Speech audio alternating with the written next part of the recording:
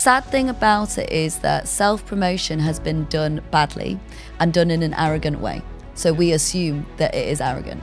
The task of self-promotion is not arrogant. Yes. We need to get past that, and we need to recognize that we can tell our own stories however we want to, but we don't have to be consumed by the thought that everyone's going to think, oh, we're obsessed with ourselves, because it doesn't need to be that way. Hello and welcome back to the Make Contain podcast. This podcast is a little bit different to my usual guests as it's not allergy related. However, it's someone who I'm super inspired by to have on the podcast, as I'm joined by Steph Sword-Williams, the author of Fuck Being Humble. It's all about the art of self-promotion, how to start taking charge of your own success. And I came across one of Steph's talks during the lockdown, and it completely changed the way I kind of talk about myself and the work I do online. And I was super honoured when Steph accepted to be on the podcast to share her story with me from starting a passion and now doing it as a full-time job. And it was just great to hear about Steph's childhood and the career and how all these experiences have led to creating the platform Fuck Being Humble to help people know what they stand for, recognise their kind of self-worth and self-promote in emotionally intelligent ways. Enough of me talking. Grab yourself a cup of tea, get yourself a biscuit.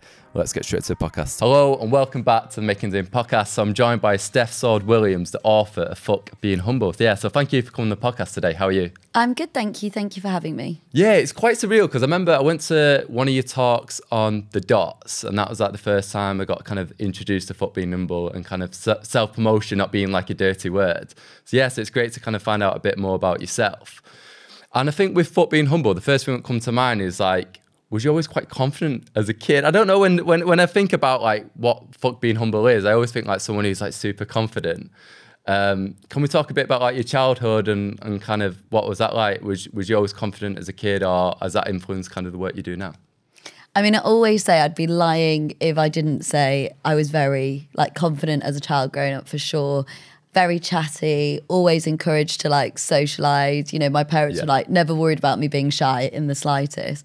And my dad's joked that I've been probably public speaking since I was about 4, to be honest. So I definitely think it was something that felt quite natural to me. But interestingly, the statement "fuck being humble" resonates most with those who are less confident, because you're more likely, if you're an extrovert, to be telling people that you're good at what you do, right? So although it seems like the business should be ran by someone who's, you know, really confident and really bold and like, you know, someone who's gonna maybe take over a room, actually the message is most resonant with people who are struggling to find that confidence and to find that self-belief, or have sat on their self-worth and not communicated it enough. That's what I've noticed the most, is that naturally it automatically resonates with people who are probably a little bit more outgoing, but I think it unlocks that self-belief that sort of people who identify as maybe introverts or shyer really need, that sort of coming out of their shell. Have you always got that self-belief, or is it something you got later on in your life or kind of grown up?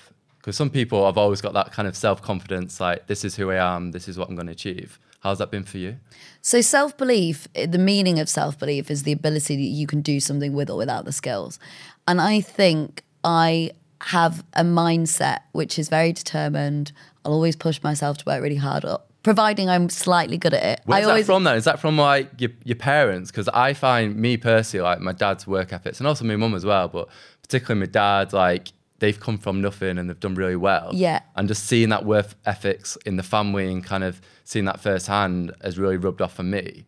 Has that been the same for you with your family? There's certain traits which you kind of picked up and kind of took forward? Yeah, definitely. I mean, both my parents are super like hardworking. They both didn't, you know, have loads growing up, but have done really well in their careers and have always encouraged us to do well. We always had a job like at 15 working. Really? You know, we were like this. There was no like, oh, here's all your pocket money. Yeah. It was always very like, no, you go work, you graft sort of thing. And the same, like my dad's like was talking about, we used to have revision timetables, and there's one memory where he'd made a timetable for me and like was like, you know, he wasn't pushy, but he just wanted to make sure that we allocated that time. Yeah. And I actually fell asleep on the dining room table with my head down at like 8 o'clock, because it's interesting, like my style of learning is definitely not that revising. I'm much more of a creative person, which is why when I did like coursework, I very much excelled in that, because I could do creative work where I was thinking about things in a long period of time instead of revising, which was an interesting learning for me as an individual, because that chose what I do now, and the way that I work now is way very you much think, influenced by longer term thinking rather than being put on the spot in that way. But in terms of, the sort of inspiration of knowing to go down that path, and my parents, like, they absolutely have always supported me. My dad's sort of always worked in sales, so naturally has been able to. I'm sure you picked up on that. I mean, that must really help with public speaking now, getting in front of a crowd of people and But he would also like take my CV and like, I definitely have him to thank. My mum was great as well, but my dad was great at like, I'm going to use the word embellishing elements on my CV. He could make my Saturday job at Office Shoes sound like I was a shoe entrepreneur from 17, Like he was very good at showing me, actually, here are the things you need to pull out. And actually, I think there's a really big missing chunk in education around careers. So I have a CV guide that you can download on the Fuck Being Humble website. And it's literally 15 pages, how to turn your work experience into business impact and value that they care about. I remember going to your workshop as well, and you're saying like everybody uses the same words like passion, hardworking, motivated, and how you need to kind of change that as well, because you want to stand out if 500 people are all applying for the same job. Yeah, definitely. And I think it's so easy to forget that. And I think it's so easy to just assume that people know what you've done.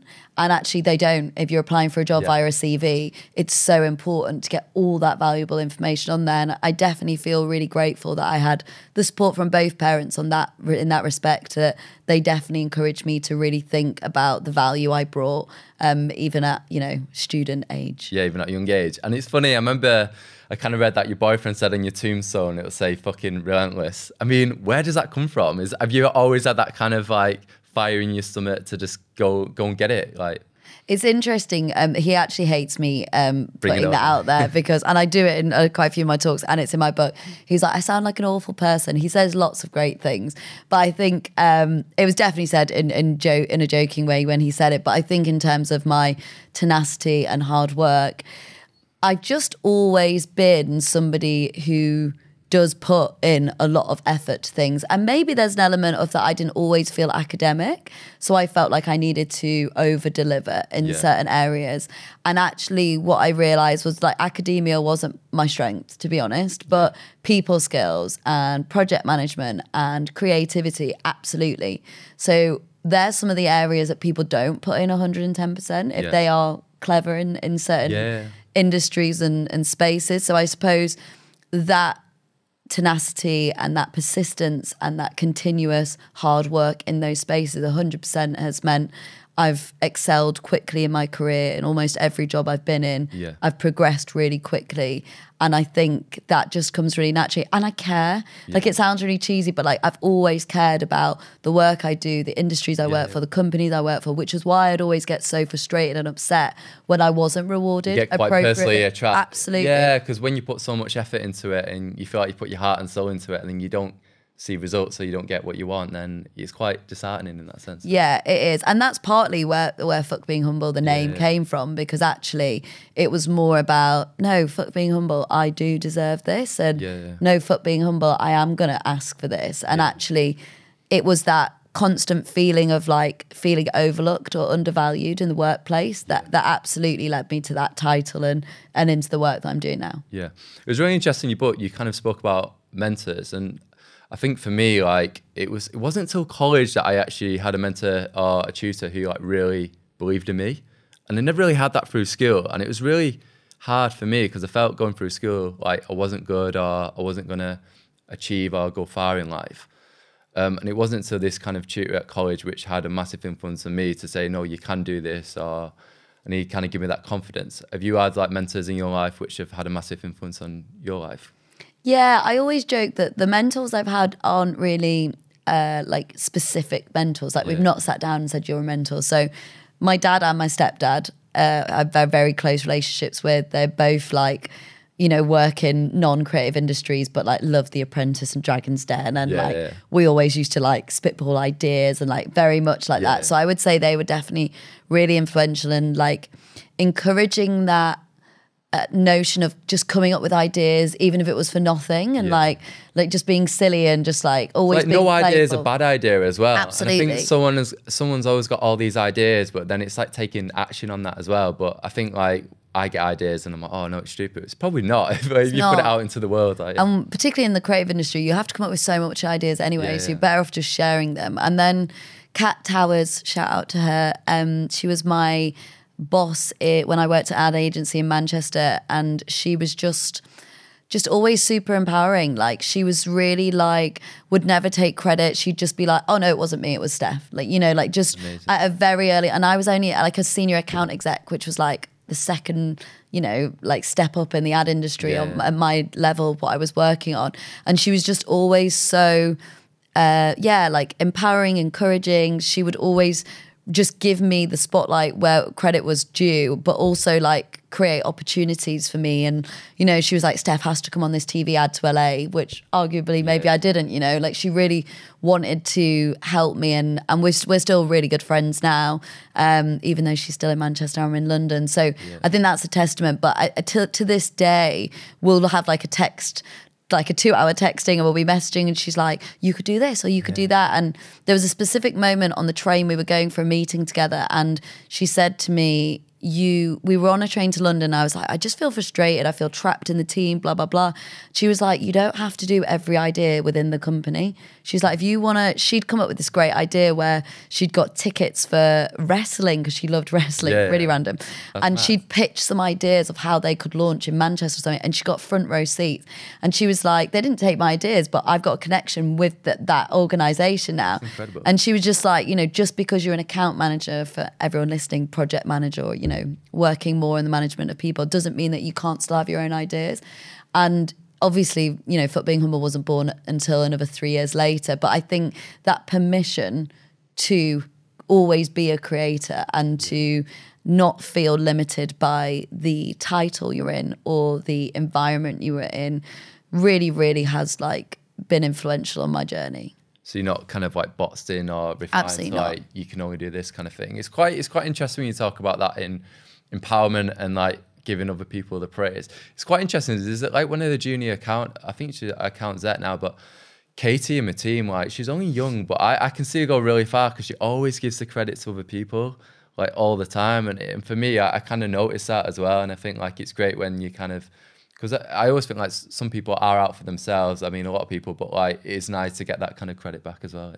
It is, and I don't think we can overlook that everyone's out for themselves. Like everyone is. Like let's not lie about it. Like everyone is. It would be nice. There is definitely a me generation going on as opposed to a we, which I think we're trying to move more back to community, giving, sharing, particularly when things like, you know, the pandemic happened. Sorry to mention it on the podcast. But I do think ultimately we are all driven by our own personal goals, and that is important to know, particularly in your career, because it comes down to you needing to ensure that you get what you want, not assuming that people will just give you credit. I do think it's an amazing leadership skill when people can look at other people and go, oh my God, they killed it. Or if it wasn't for them, we wouldn't be, we wouldn't have landed the project. I think that's amazing. And it's a really, really impressive skill to have. But I also think it's one of those things where I wrote about in the book called The Mama Bear Effect, where women in particular prefer to be a mama bear and support and celebrate other people than they do themselves. Okay. Which then creates a cycle of not ever celebrating themselves, not accepting praise, and ultimately widens the gender pay gap and all of those things. Do you think it's harder now in regards to a lot of people now are working from home? How do you still get yourself in front of your boss to be like, look, this is the work I've been doing? Because I think a lot at the minute it is like Google Chats. Yeah, no, it is. And I get a lot harder in that way. For sure. So a lot of my business is corporate talks to businesses. So I deliver workshops where I come in and I can talk about how to self-promote at work, how to build more confidence, how to use emotional intelligence in the workplace, like lots of different topics. Yeah. And one of the top questions that comes up is, how do I show the work I'm doing when I'm working remotely? And it's a really, really important question to have. And for me, I always say to people, it's like, you need to understand how best to update the people around you. So of course, if you're always in the Slack channel being like, smashed it again, I did I did this, it's going to be annoying. But if you can speak to your manager or whoever it is that you want to share the impact that you're having with, you can sort of say to them, look, I'd love to keep you updated on my progress because I'm working remotely and I just want to ensure that you know what I'm doing and vice versa. You don't have to chase me.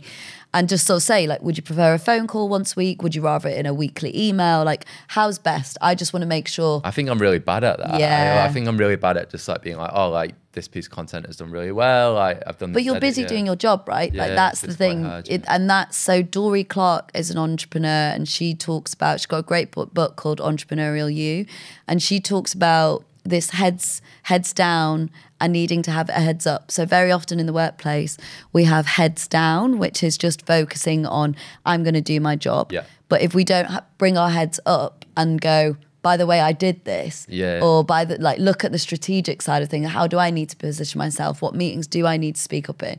Then we're really going to struggle to demonstrate that value. So I think it is difficult, but it doesn't have to be awkward, and it doesn't have to be arrogant, and it doesn't have to be self-indulgent. It could literally just be that. That's the first one comes to mind is like when you've done that a good piece of work, like it feels like, oh, are people going to think I'm bragging? But like the whole point of the book is like, you have to like put yourself out there in terms of like, so people aware about the work you're doing. Like. But also we need to break down what the meanings are, right? So self-promotion, self means I, and promotion is just an activity that supports an aim or a goal. As simple as that, yeah. The sad thing about it is that self-promotion has been done badly and done in an arrogant way. So we assume that it is arrogant. The task of self-promotion is not arrogant. Yeah. We need to get past that, and we need to recognize that we can tell our own stories however we want to, but we don't have to be consumed by the thought that everyone's going to think, oh, we're obsessed with ourselves, because it doesn't need to be that way. And I really want to kind of talk about, obviously you worked in advertising and also you worked with brands and kind of working on their storytelling. So that's obviously had like a kind of massive influence now with the work you're doing. How was like working in advertising for you? Was that a really good opportunity to kind of learn about obviously how brands kind of tell these stories? It absolutely was. I think one of the things that I realised was at university, I knew I wanted to go into advertising. I did a course of fashion communication promotion. It wasn't really fashion, it was just a bunch of fashionable girls. And I decided to specialise more on the advertising marketing route. And I started to write a blog, which was awful, and it's hidden in the depths of the internet now. Can't find it now. No, no one can find it. But what I realised was all the advertising that I wrote about, I gravitated toward purpose-led content. So it was always things about like charities were doing or things that were going to have a positive impact. So I went into the job, which is quite unusual at that age, at 21, to know exactly the type of advertising and work that I wanted to do. And I felt like every job I went to, and you'll know this work in advertising, it's really hard to do purposeful work in advertising because out of the 20 briefs you get in a company, there's maybe one, and that one gets limited resources, or it doesn't have a lot of budget, or it doesn't get respect. Small budget, It's like you think you're going to get the option, but you don't. And there's few agencies in the world that specifically focus on doing good. And that's fine. Like, I understand that. But I think with that meant I always felt like I was chasing something that wasn't there. And I moved jobs quite regularly. So I moved jobs 6 times in 7 years, which I don't think is a bad thing, by the way. I think it's important to keep moving until you find your right space. But it really highlighted to me that unless I did something by myself, I was never going to get that creative control, that creative freedom, and really the opportunity to write my own briefs. And I think that's the luxury and the most enjoyment I get right now is just getting to Did you have this burning desire then? So you was working advertising? I actually didn't. No, I didn't. No. I never thought, never in a million years did I think I'd run my own business. No way. No. So it wasn't like something... To be really honest, when I moved to London, I was quite lonely. I think a lot of people are when they move, particularly from the north. You're kind of used to everyone being bubbly and chatty, and it's not like that. And I really wanted to immerse myself into the creative industry in London, but I had no contacts. I worked in a 2-person startup. I only had 2 colleagues. I had a handful of uni mates, but they were all with their boyfriends, you know, all of that. And so I just felt like I want to meet people. And so I started Fuck Being Humble for a load of reasons, but a big part of it was to connect with amazing creatives and like-minded people. And I'm so grateful that now I've got an incredible network of people that I could call up and will help me tomorrow in a heartbeat from putting in that work. But definitely no burning desire. And even whilst I ran Fuck Being Humble as a side hustle for 2 years, I still, everybody was like, when are you going to quit your job and run Fuck Being Humble? I was like, I'm not. Like, I love my job in advertising. And I did. But it just got to the point where the book was coming out and I just knew my boss wasn't going to like let me take time off for book tours and all of that. So it was kind of now or never to go. Now or never. I was going to really ask you, what was that kind of transition between kind of coming up with Fuck Being Humble, doing it on the side. When was that moment where you was like, I can do this full time? Was it, I know you mentioned the book, but then did you have loads of talks planned? And because I always think like financially, like as soon as you do something yourself, then you need to make sure that you've got enough money coming in each month to live on. Was it quite hard then making that transition from full-time job to running it full-time? Well, it was because it was 2 weeks before the pandemic hit. So not my best timing, but you know, all things happen for a reason. So for me, like I say, my sole purpose was to create community events and basically make networking not shit. So all my mates were like, I'd never go networking. I hate networking. It's not for me. And I'd be like, oh, and it used to really frustrate me because I used to think, you've not experienced networking, you've not been in the right space or whatever. So my main goal was to run cool creative events in East London, build up a good community, meet people. I was always the lead act. I always make the joke, like I wanted to be a public speaker, so I made my own stage. I spoke, I delivered the workshop, and I also hosted panels with like really inspiring people, and they were amazing to help sort of attract new people, but also sharing their journeys. And so at that stage, no, I didn't see revenue opportunity. I didn't see how I could leave my full-time job, to which I was a business director at this point. So I wasn't necessarily, I was on a good salary. I was, you know, like it would be a lot for me to walk away from that. I got the book deal. I wrote the book in 8 months whilst working full-time. So it's very intense. And how did you get the book deal? Was that? They came to me. I was super lucky. Oh, right. So they saw your channel then? So I wrote an article on LinkedIn called Why I Launched a Self-Promotion Platform called Fuck Being Humble. It went viral, didn't it? Little viral, like not major. We're talking like, I think it got like 500 likes sort of thing. But it was quite like back then. I feel like that happens a lot more now. But it was getting shared. Like people in Amsterdam were messaging me. People in the US were messaging me. Someone from the White House asked me if I'd come do a tour. It was like, it was super surreal. And no, well, so they actually ended up leaving and it was all a bit, but I was featured on BBC World News like within a week of that article going live. So it was all very like crazy, all before I'd even ran an event. So I know I'm super like lucky, and that doesn't happen for everyone. And I know it's really important to talk about like survivorship bias, which is this idea that we only ever look at the 0.1% that survive and we don't consider all the other people working really hard. So I know that was a strike of luck at that point, 100%. Podcast is sponsored by Food Llama. So I do my food shopping online on Asda, and it's like a Google Chrome extension. So you download it to Google Chrome, and all the products either have a tick or cross against it. So if it's got a cross, you click on the cross.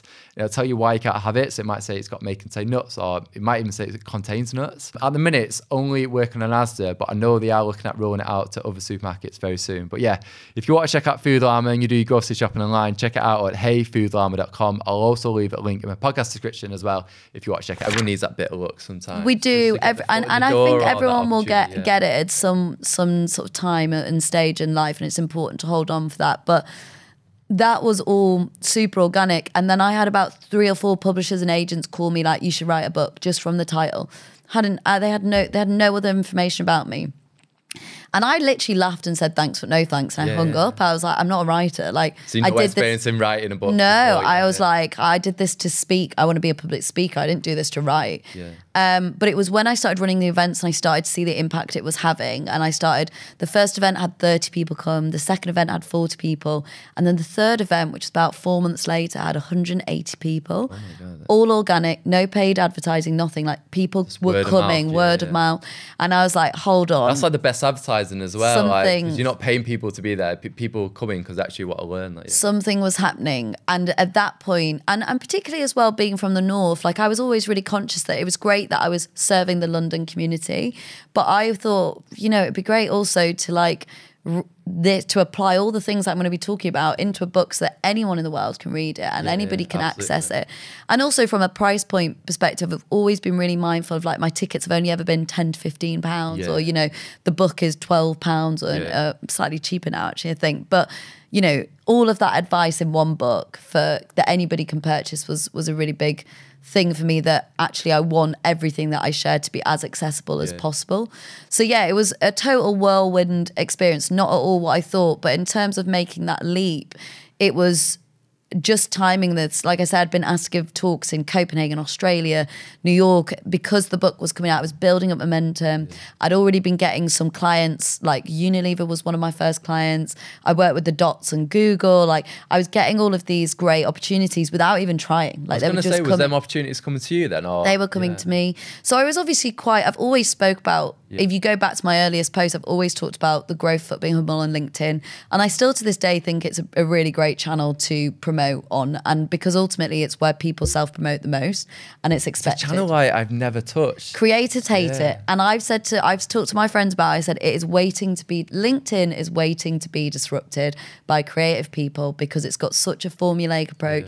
The content's very similar. If you wanted to stand out, you could easily stand out, but because it's not that cool and maybe the user face could be slightly more refreshed, people kind of dodge it. But I would say a lot of my leads and a lot of the work that I do comes off the back of my content. I think LinkedIn's quite good for organic reach as well, I've heard. And I know that LinkedIn, out of all the platforms, they're the ones like are not really pushing video as much as like TikTok or Instagram Reels.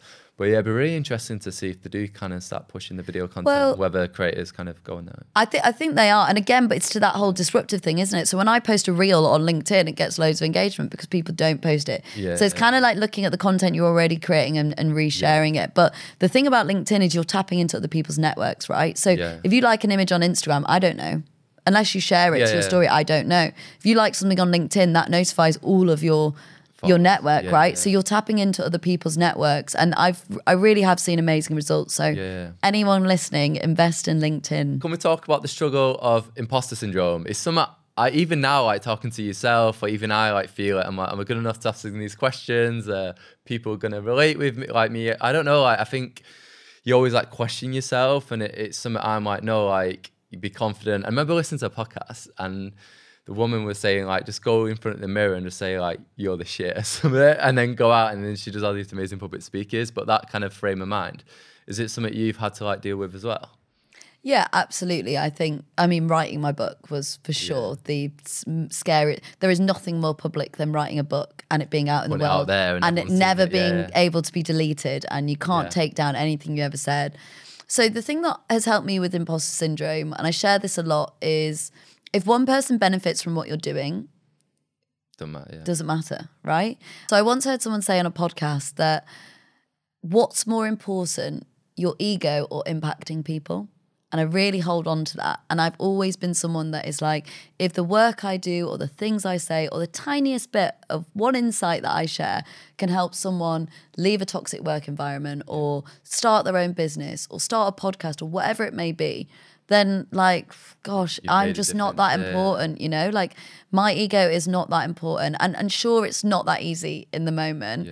But I think ultimately, providing you're being a nice person and providing you are adding value, or I can see where, you know, if you're like an influencer that travels the world and posts photos of you like in amazing outfits and all of that, then yeah, of course, like that can be quite difficult for people to take if they're not in the same situation and stuff. But providing you're sharing work that has either had a good impact or could inspire someone or do something. And I think one of the things that's really helped me with imposter syndrome has been looking at how I could be a role model for other people.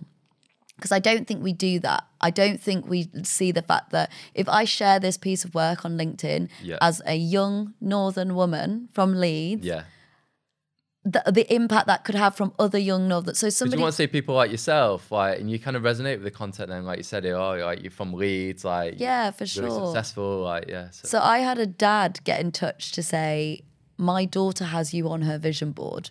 Wow. And amazing. She absolutely loves you. Like, would it be possible to book some sessions, some mentor sessions, and like get the book and all that? And I was like, absolutely. And that honestly, I like pretty much cried on the spot, because that for me is just like highlighting the impact that can be had. And she is in the north, you know, she's like, it was around Stoke or something. Like, and I have a lot of phone calls with people, and they're like, oh, you know, I just have thought that if you know, you had to be in London or you have to be in a big city, and I'm not in a big city, but reading your book or listening to your content just shows me that I can. And I think for me, like, I'd much rather share something knowing that I could be a role model than share something thinking oh, everyone's going to hate me. Because what life do we live? You don't even like, sometimes you don't even realise the impact it does on other people. Like even with like my algae blog at the minute, like it's crazy like the messages you get. And I imagine it's the same obviously with the book and really helping people kind of find themselves or find their way. And yeah, it's incredible. Someone I met at an event last week came to my session and she said, you know, having come to your workshops and read your book, I had the courage to leave a toxic work situation and I realised how amazing I am. And I wouldn't have done that without you. And she started crying. And I was just like, oh gosh, I'm not stable for this. And she told me she'd bought the book for 15 people. And that for me is like just amazing, right? And I just think like, you know, of course there's days where I'm like, oh, can I do this? Who am I? Should I share this? Should I not? There's people that are more qualified than me. But I always say to people like, sure, there are people more qualified than you. Absolutely. But you're being given the opportunity. Yeah. So why would you unpick this for yourself? Like what do you gain from this? Like just be in that space and be like, amazing, I got yourself this. As well. I think that's so important. Yeah. I remember when I started the podcast or even like the Instagram, or someone once said, oh, like, well, you're not the biggest personality. And like... No, of course you're not. You're not trying to be either. I'm not trying to be like the next like Gemma Collins. And but then it kind of like knocked my confidence a bit. And I was like, I don't know. Like, and it shouldn't have. And it obviously hasn't affected me now. Like I'm doing this, but like, yeah, it just makes you like... I get trolled all the time. Yeah. On LinkedIn. Yeah. I had this woman comment on one of my posts saying, wow, I wish I was as narcissistic, self-centered and absorbed in myself as you are. I was promoting an event on career changes. And trying to help people as well. Like, I had it's a just guy, jealousy as well. Yeah. I had another guy from America message me just before my book was coming out. Like, I think I get what you're doing, but I have to let you know you've chosen the worst brand name I've ever seen, and I hope people don't fall for your poison. I was like, so deep. But it's so annoying. Like you can get all these positive messages, and as a human, you always dig out. You always dig out like the negative, and then you cling on to that, which 100%. is annoying. Because I was going to ask in regard to like kind of people in these like toxic kind of work environments. What advice would you give to someone in terms of like finding that kind of self-belief to get out of it and know your self-worth? So this is something that I experienced. The very first job I had in the creative industry, it was awful. It was really awful. I worked in a 5-person business and the boss was just the most toxic person you've ever met, screamed at everyone, told us we weren't worth, we shouldn't breathe the air he breathed. Like, it was like horrendous stuff. I remember going to a meeting once where he was just screaming at me the whole way through in the car, and it was a tiny sports car and he was driving 100 miles per hour, and I genuinely felt like unsafe. Like I felt unsafe in this space.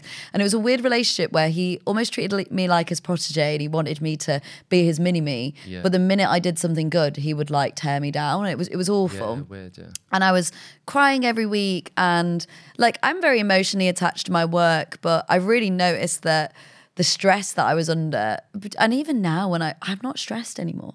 And I really noticed that working full time when you're working for other people is really difficult sometimes. And you do find yourself in these toxic environments. So a few things I'd say is, first of all, have a notepad, write it down, write everything down. Like honestly, what happened, how it made you feel, what came off the back of it, and just keep documenting it and keep documenting it.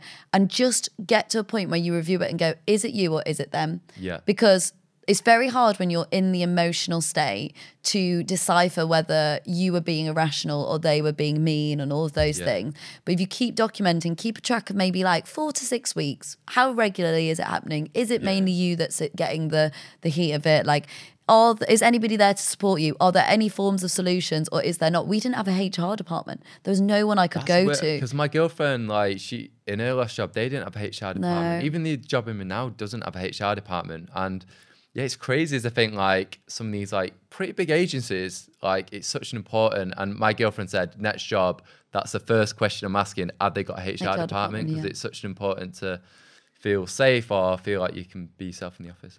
I think also set timelines for yourself, because the worst thing, and I speak to a lot of people about this, is looking back and going, gosh, I wasted 7 years there, you know? Yeah. So really like give yourself a, like, if this doesn't change in 6 months, I have to start looking. Yeah. It may not look, we've got a strange job climate at the moment, it's up and it's down. So may not be that you'll get something straight away, but at least you'll be putting something into motion to feel like you're taking control. And the really important thing, and the thing that I was grateful that I did move quickly. So it was my first job as a graduate, and I only stuck it out for 11 months. And you know, this is not to my parents' discredit, but they were very much of the mind of like, you need to stick it out. It's your first job. I've been in that situation. And still to this day, like, people are like that. And I don't, you know, I'm glad that they were trying to, I understand why. But I remember getting it to the point where it was too much. And it was my mum who was like, this is not worth it anymore. She's like, I would rather like send you money. And that was not like something she would usually do to ensure that your like mental health is okay. And I think, interestingly, well, first of all, when I handed in my notice, I got 3 other job offers as a graduate with 11 months experience. Amazing. So for anybody listening that feels like they won't be able to get something, please just give yourself the chance. At least see what's out there. If you have to stick it out, fine, but see what else is out there, because you don't know. And I think the other thing was like, it was at the risk of eroding all of my confidence. So you asked me earlier, like, have I always been confident? I think during that stint, I could have lost a lot of my self-worth, and I was losing it. And I'm really glad that I took myself out of that to ensure. And the benefit of it, in a weird, twisted way of events, is that I now have never, ever experienced anything as bad as that.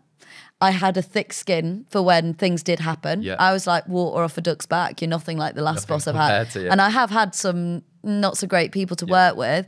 And I think that resilience very early on in my career is actually why I progressed quickly, because I could put in the hours and feel less affected by some of the comments that were made, or I knew how to work with difficult people very early on. Yeah. So, you know, it was not an experience I'd wish on anyone, but I think it's definitely built my character now. And I think it helped me to see my self-worth should never be compromised by someone else. And if I want something, I need to go get it, and I will not leave it in the hands of other people. That's so important. I think in my last job, like, I didn't get on with my manager. We didn't say eye to eye, and he always felt like he's constantly trying to put me in this little box. Yeah. And, I remember one meeting, he like shouted at me. He was like, next time you got an idea, like, you put it through me, you don't put it through someone else. And it really got my like back up. And I think after that, but at the time that pushed me to do more of the Make Contain stuff.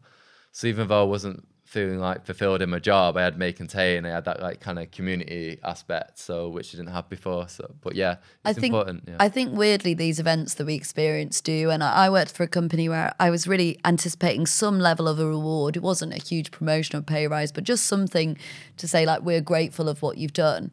And there was nothing, like not even like here's a like £50 massage voucher or something. Yeah. And I was really upset about it. And I remember talking to my sister about it, and she was like, you've got to stop giving it that 150%. Like, if they're not rewarding you in the same way, then why you stop working on weekends, stop working through your lunch breaks, finish on time. Yeah. And actually it was from that I was like, oh, what do I do on my weekends? What do I do in my spare time? And that's where like working all and that's where Fuck Being Humble really flourished, because actually, to your point, you invest in the things that you really care about and the things that you have slightly more creative freedom over, right? How's lockdown been for you? Because I think I wanted to kind of touch upon this a little bit, because I know it gave people time to kind of reflect on kind of their life or maybe the job. Did it give you time to reflect on kind of Fuck Being Humble and where you kind of want to take it over the next couple of years? Yeah, so ahead of the pandemic, I'd made the decision to quit my job. I'd lined up 6 months worth of business. I did everything by the book.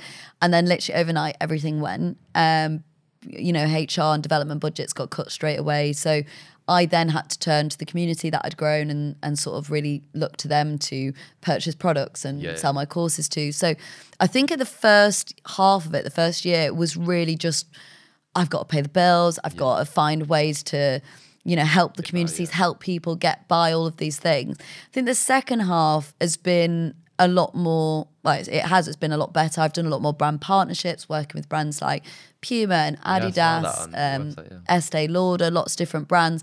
So that's really interesting. And I'm now actually working, so I have sort of multiple streams. I have business to community, so business to customer, events, those sorts of things, B2B, corporate talks, B2P, which brand partnerships, I'd say, which is essentially me delivering, allowing access to my audience or sharing insights. And more recently, I'm working with brands on sort of consulting on particularly what women are looking for in the confidence space. So I'm working with quite a big beauty brand at the moment, guiding them on their brand purpose, which again is strange because I'm doing full circle back to advertising, but I think it plays back into what I want, is that for the past 4 years, I've been growing Fuck Being Humble. I know the insights on the ground. I have a monthly female founders club where women tell me their struggles. Like, I know these insights and I hear them. So now I can consult brands and say, this is where you can tap into. This is what people need. So it's actually really nice to go back to what I originally wanted to do, which was purpose-led communications and advising brands. But the important thing for me is I've always been, I think I am more of a consultant. I've got down, I've done all the hard stuff. I've delivered 700 pieces of content. I've been on 24-hour call, all of that. And I no longer want that. You know, I want to be able to do a workshop for the day and then walk back out, and that's our relationship. You know, I think that for me is where I, you know, manage my own stress, my mental health. And I think absolutely during lockdown, there were parts where I was like, have I made the right decision? But really, my stress levels, my happiness, my contentment, I feel a lot calmer not being in. Must be nice. You must feel more fulfilled now than ever, obviously, kind of. And it's amazing to see that you've kind of took this passion and made it like a full-time career. Like, I mean, it's amazing, really, how you've kind of managed that. Yeah, I mean, but I remember, I think probably from the age, as soon as I learned about TED Talks when I was about 16, I said I'd love to be a TED speaker. I'd love to get paid to speak. Like, that would be amazing. And classically, I just think with all of those things, you kind of get told like, oh yeah, but what would you speak about? And it just gets like immediately kicked out as an idea. But yeah, to get to do that and to see the impact. Have you done a TED I'm talk? having? Yeah, I did a TEDx talk. Was it online? Yeah, I hate it though. I really don't like it. I remember reading something that I wrote an article about it. Yeah. How come like you? Basically, it was around the time I was launching my book. I'd come off the back of 2 years of the pandemic, like burnt out really bad. I hate pre-recording content. I get a real fear about it. It's probably one of my biggest impulses. I always get like a red rash. I used to do that when I come on podcasts. I use like every podcast, like, so I'm having an allergic reaction. Everyone's like, you okay? I'm like, it's weird because I'm a public speaker, but I just hate the thought of like, I think I'm overly critical and I like, oh, my hair's out of place. Or, oh, why did I pull that face? And I just don't. Anyway, I had like less than a week to write the script, film it by myself and send it back to them. And, you know, it wasn't that moment that I wanted. And, you know, obviously, again, super grateful to get the opportunity, but it was, you know, the sad thing about the pandemic was that it did strip away a lot of the joy of those big moments. Like I didn't get to have a book launch.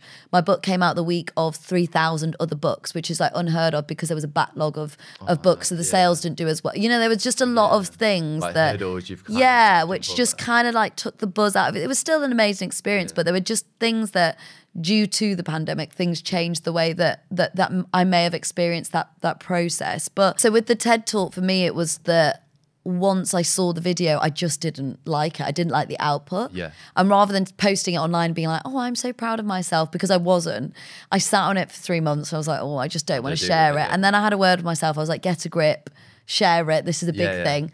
And then when I did, I decided to do it in an authentic way, which was, I really don't like my TED Talk, but here's why I have to share it. Yeah. And I explained, like, I didn't want to share something that wasn't perfect. I'm a perfectionist. I didn't think the output represented me. I didn't want to be judged by this.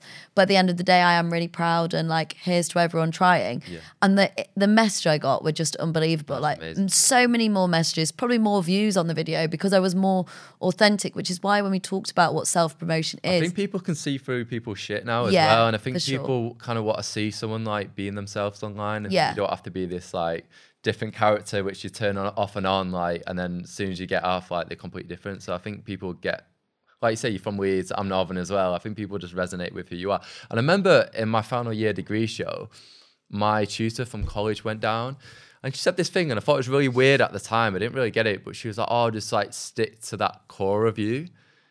I don't know. And she was like, just stick to the core of you, like, people can see that. And I never really understood it till later on. I was like, oh, like, just stick to being yourself, and like, if you can be honest and open, then hopefully other people can be open back.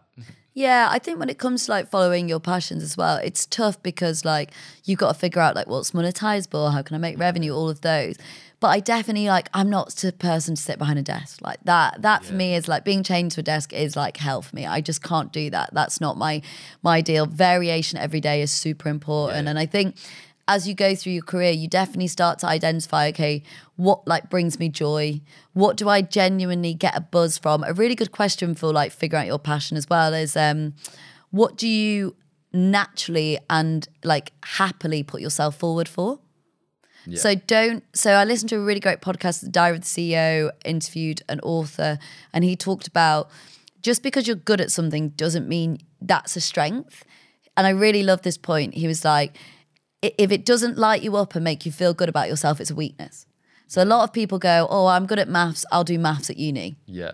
But you don't love it, you just do it because you're good at it, right? And I think that's so true, is like, we really need to like take note of what we really enjoy doing, what we actually put ourselves forward for, what we get excited to do, and figure out ways that we can apply work or opportunities around that. You may not always get to do I mean, I hate doing admin, hate doing all my invoice. Of course, there's loads of parts that I don't love doing.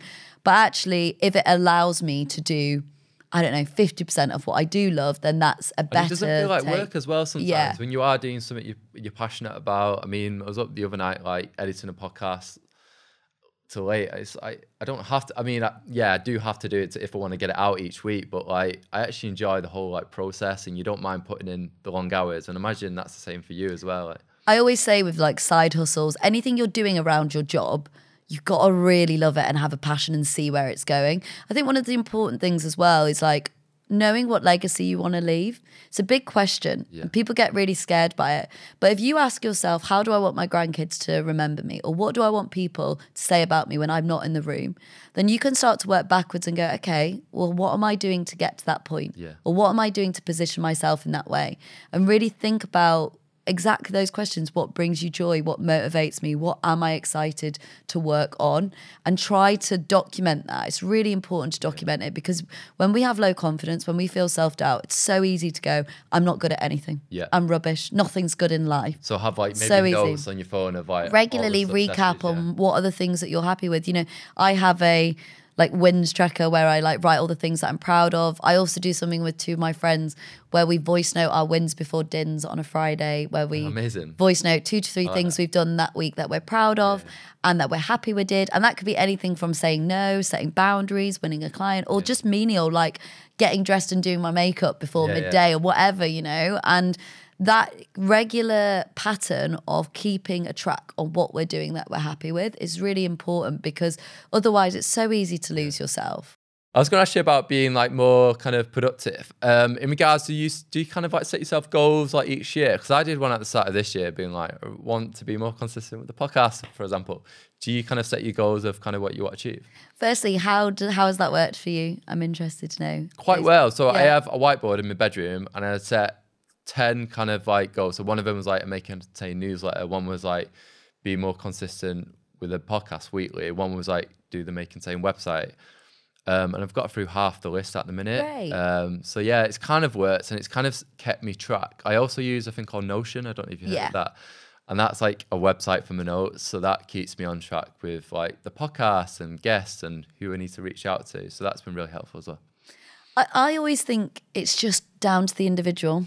So I'm not really a 5-year, 10-year plan. I'm not even really a year-long plan, to be honest. I think when you run your own business, you have to be quite agile, and I think it's great to have dreams. I'm more of a think of dreams. I think of loads of big ideas, got loads of them that I'm ready to do tomorrow. Just make sure you write them down. But I also, you know, I had someone speak to me recently. They were like, why haven't you, you know, turned your business into like a big thing and built a team and all of that? And I was like, firstly, I actually don't want that. I've been a manager. I've done that stuff. I'm not actually bothered about that space. And everything's about time, right? So we feel so pressured to achieve everything so quickly. I totally get that. But also, I'm probably going to be running my business for a good 10, 20 years, right? So I don't have to do everything this year. Like, I think this is something that I've learned for sure. So I'm talking from a very calm net, but definitely something I've learned, that I have loads of ambitions for my business. I have loads of ambitions for myself. But hopefully I'll make it to 70, 80 and I'll do those things for as long as I want. But I don't feel as pressured to do things so quickly anymore. And look, I have had really like quick success with Fuck Being Humble. And I recently started a second business called This Might Help, which helps to support people who are supporting others through mental health. Amazing. And that has been a completely different journey. It hasn't blown up the internet. I've only got 600 followers. It's been a very slow burner, which of course I've had a bit of doubt around as well. But, you know, again, my friends were really great to be like, Steph, you're going to work on this forever. This is something that is not going anywhere. Like, just take it at your own pace. Yeah. And actually by having that mindset, more natural organic conversations are happening because I'm not pushing it, I'm not forcing it. I'm just speaking to people and then telling them about it without expecting some sort of £10 million deal, you know. Yeah. Not that I've ever had that, but it is about just being kind and patient with yourself. It's great to have big dreams, but think about it strategically as well, right? So if I'd have launched a public speaking course during lockdown, who would have come on it? There's nowhere to public speak.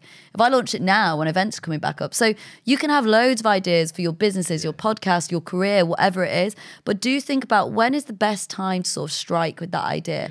And I think I hit the right moment with the launch of Fuck Being Humble. And I've continued to be very intentional as to when I release products, courses, when I offer out different services, and knowing the best time to allow yourself to rest as well is super important. It is, because I think my mum always says like, oh, you're burning the candle and on both sides kind of thing. So it is. I think there's a pressure now with like, you see it on like LinkedIn, like Girl Boss and everyone thinking that like you need to be your own entrepreneur or kind of work your own hours. So I feel like there's that kind of pressure sometimes. Like loads of women don't want to be a girl boss. Yeah. Like loads of women don't want that. Like that, and that's totally fine. Like I think we need to let go of that. I remember you saying earlier, like you wasn't planning it, like it just kind of, you just go with the flow and then it kind of happened. Like. No, for me it was like, it's now or never. Throw myself into it. Worst case scenario, go back to the ad industry. I think that's what's important, is that like you already have a set of skills. So whatever skills you've got, you know, like embrace the opportunities that come to you when they come to you, right? But don't feel the pressure.